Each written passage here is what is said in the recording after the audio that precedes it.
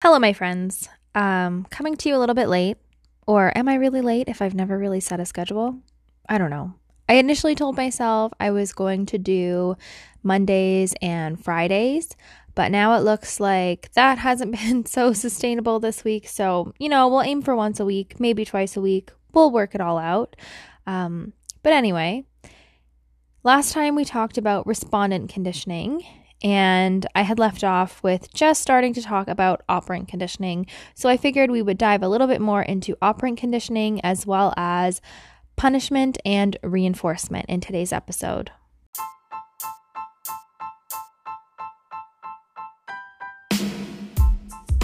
Welcome to the Jess Talks ABA podcast. With me, I'm Jess, a BCBA who is still trying to navigate the big world of applied behavior analysis. Join me as I try to break down common topics of applied behavior analysis and attempt to make things make just a little bit more sense.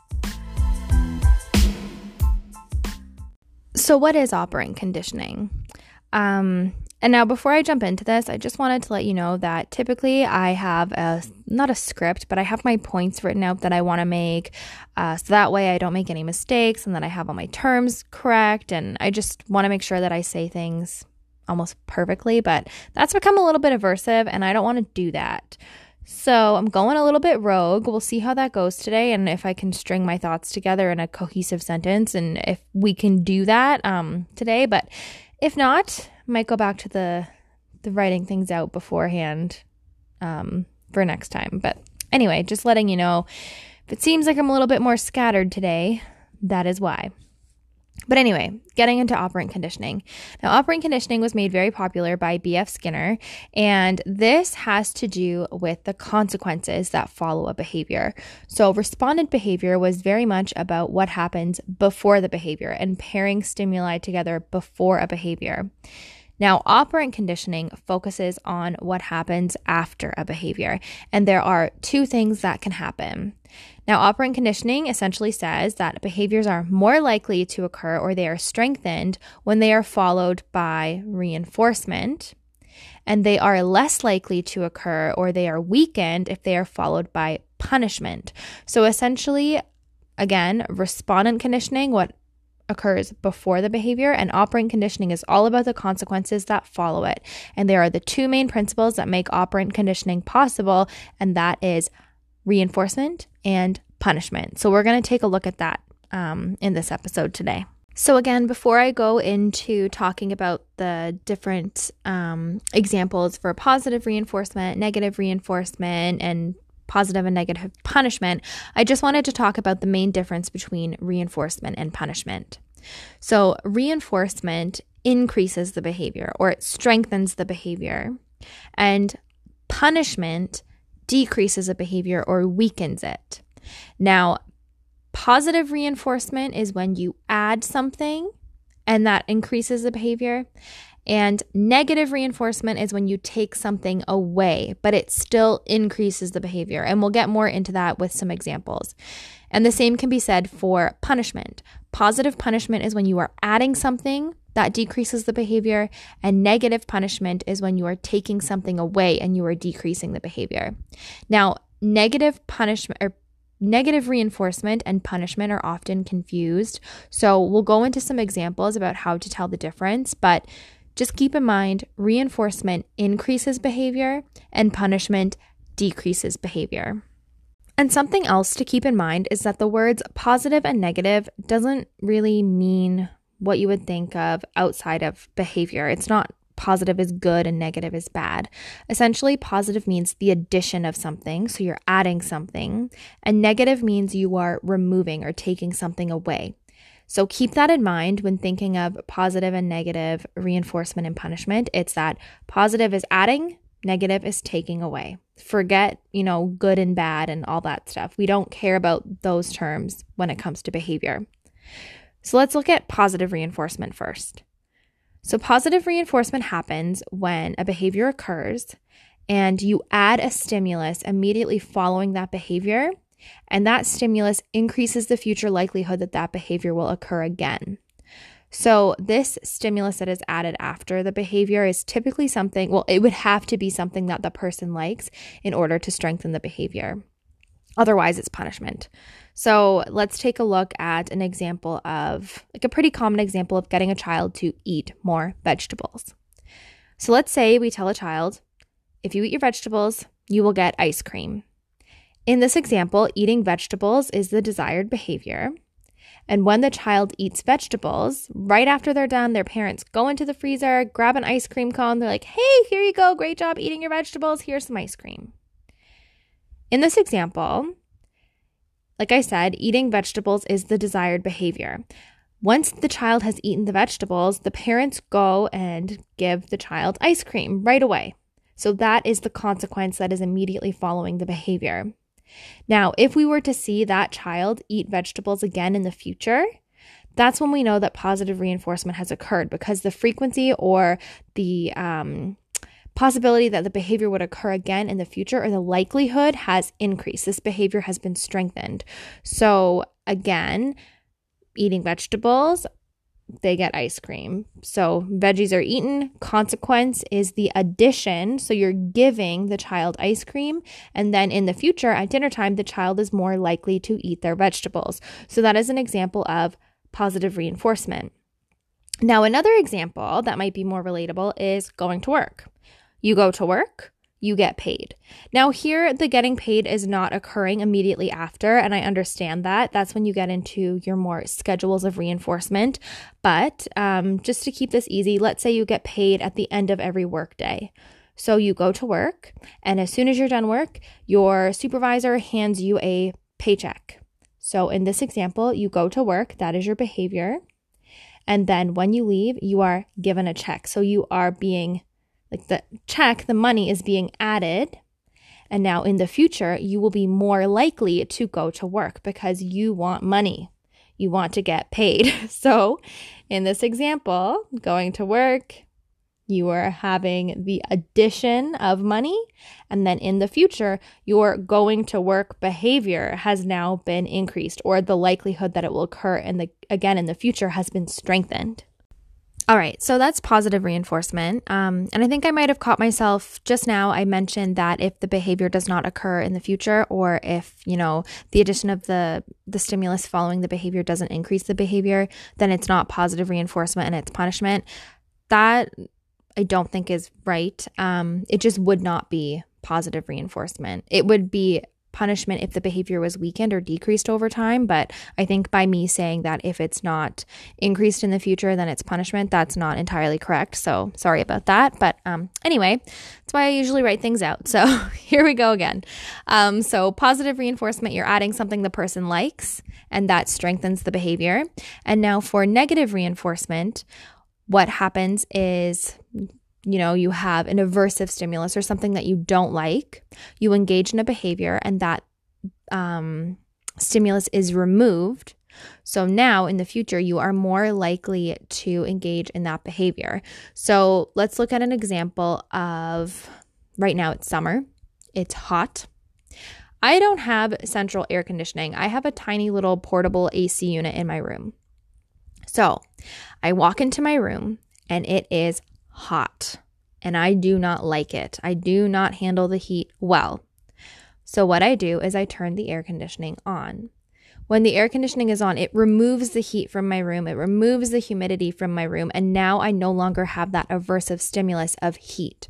So in the future, when I am hot and uncomfortable and I see that the air conditioning is not on in my room, then that would be an example of negative reinforcement. My air conditioning turning on behavior has increased in the future because it removes the aversive stimulus. You might also look at it as, maybe if you think of it from the frame of mind, well, you're adding cold air. Is it also positive reinforcement? Could be.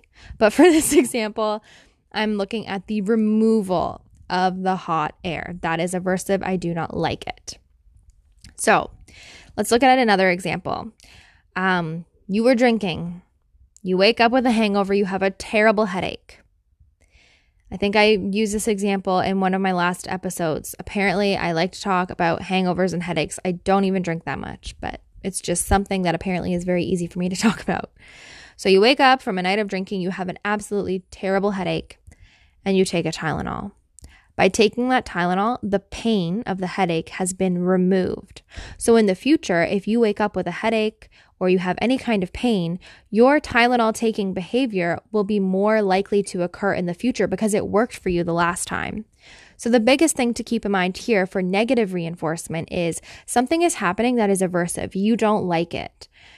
Whether it's, you're hot, you're uncomfortable, someone's being loud and talking too much, whatever it might be, then you engage in a behavior that removes that aversive stimulus. So whether it is telling the person, hey, can you please be quiet? And then they stop talking. That's removing the aversive. Whether I'm hot and I turn the air conditioning on and it removes the cold air, or I have a headache and I take a Tylenol and now it removes the pain. All of these things are removing, or all of these behaviors are removing the aversive stimulus. Now, in the future, I will be more likely to do any one of these things because it's worked for me in the past. So that's reinforcement. The behaviors, whether you're adding something that you like or you're removing something that you don't like, the outcome is the same. Your behavior will be increased in the future. So that's reinforcement. Behavior is strengthened or will increase or be likely to occur in the future because they have been strengthened in the past, whether it's been by the addition of something that you enjoy or the removal of something that you do not. All right, so that was reinforcement. Now getting into punishment. So positive punishment, just like positive reinforcement was adding something, punishment is the same. Positive punishment is adding something. The difference here is that the addition of the stimulus decreases the behavior instead of increasing it. So typically the addition of the stimulus or the stimulus that is added is typically aversive or something that you don't enjoy. So for example, you're a kid, you're walking around your house, you see an open socket. You're like, ooh, that looks fun. I'm going to stick my finger in there. You put your finger in the socket and you get shocked and it hurts and you pull away and you're like, I am never doing that again. That sucked. In this example, the behavior is putting your finger into that electrical socket. The addition of the stimulus is that electrical current or that pain. So you have had that pain added to your finger. In the future, you will be way less likely to stick your finger into that socket because the last time you did it, it hurt, it sucked, and you don't want to feel that again. Unless you're someone that doesn't learn from the consequences of your behavior, but typically you would see a decrease in the future behavior of putting your finger into sockets. So let's say another example, you're in class, you're in high school, you're the class clown, you love to tell jokes, but your teacher is over it. So you're acting out, you're talking, and then your teacher calls you out in front of the whole class and scolds you. And you immediately become embarrassed, you turn red in the face, you're so upset, you're like, oh my God, that was the worst. And in the future, you are way less likely to talk out because you've been so embarrassed by being called out the last time, or you were so embarrassed by being called out. So this is another example of positive punishment. Your behavior of speaking out or telling jokes or just acting rowdy was followed by the addition of being scolded by your teacher. And then in the future, you are less likely to do that, like speaking out or acting rowdy behavior, because you were punished in the past. So the main difference here is, although it is still positive punishment and you're still adding something, the outcome is a decrease in that behavior in the future. So that's the main difference to keep in mind between punishment, positive punishment, and positive reinforcement. So now let's look at negative punishment. So just like negative reinforcement was the removal of something that increases behavior in the future, negative punishment is the removal of something that decreases the behavior in the future. So I have a younger brother and sister, and this is something that happened quite a lot when we were young. So let's say you're playing video games. In my case, we played a lot of Mario Kart or 007. So you're playing video games and you and your siblings start to fight and you're hitting each other and you're just screaming, yelling, and your mom comes in. She's like, you know what? Enough. She takes the video games away. In this example, Oh, and sorry, in the future, let's just say we're perfect and, we're not typical siblings. We don't hit each other in the future. We don't fight as if that would happen in the real world, but let's just use this as an example. So in this example, the behavior of aggression or hitting my siblings resulted in the removal of something that I enjoyed, which was the video game console. And in the future, that hitting behavior has decreased because the last time we fought and we hit each other, we got things that we like taken away, and that sucks. We really would much rather be playing video games than not. So in this example, hitting has resulted in the removal of something that we enjoy. Behavior has decreased. Another example, and this one again, just like the air conditioning, you can look at it in two different ways, but thinking of if you're driving and you are speeding, you want to get home after work, you're tired, so you're speeding down the road and a police officer pulls you over and gives you a speeding ticket and you have a fine, so you have to pay money. So the fine, although it is, some could say that it's adding a fine or adding a ticket, but really what makes that fine valuable or meaningful is the removal of money, at least from the way that I'm looking at it. Let me know what you think. But in this case, your speeding has resulted in the loss of money. And you want money. You don't want to pay money for speeding. You want to hold on to that stuff. So in the future, you're less likely to speed. So because here you were speeding, you got caught. So speeding is a behavior, removal of money through the fine is the consequence, and in the future you will be less likely to speed because you had that fine in the past. So again, although you are removing something, just like with negative reinforcement, in negative reinforcement the behavior increased because you are removing something that you liked or didn't like. Wow. This is why I write things out. With negative reinforcement, you are removing something that you don't like. So you are more likely to engage in that behavior in the future. But negative punishment, you are removing something that you like. You don't want to lose that thing. You don't want to say goodbye to your money. So in the future, your behavior is more likely to decrease or weaken. You will be less likely to speed. Again, thinking that, this is a perfect world. I know some people might speed and get tickets and they don't care. They'll keep speeding. But let's just pretend that this is a perfect world and these consequences will, have that effect that we want to see on behavior. So that is the main difference. Again, reinforcement increases the future likelihood of behavior and punishment reduces or weakens the future likelihood of behavior. Positive means adding something. Typically with reinforcement, you're adding something good, and negative means you're taking something away. So in, again, reinforcement, you're taking away an aversive. Now in positive punishment, you're typically adding something aversive, and in negative punishment, you're taking something good away. So that's the difference between positive and negative reinforcement and punishment. If you have any ideas of some other examples that might be helpful, or even some examples like the air conditioning or the speeding where you're like, hey, could it be positive reinforcement or could it be punishment, or like what's the difference? Negative reinforcement, positive reinforcement, like you're adding the cold air but you're taking away the hot air. Like honestly, some of these things keep me up at night and I would love to talk about some more examples. So if you can think of any of those, please let me know. But yeah, that's reinforcement and punishment in a nutshell.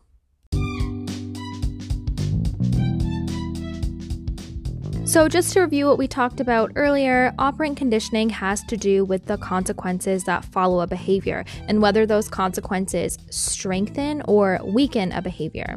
Now, behaviors are typically strengthened through reinforcement and they are weakened through punishment.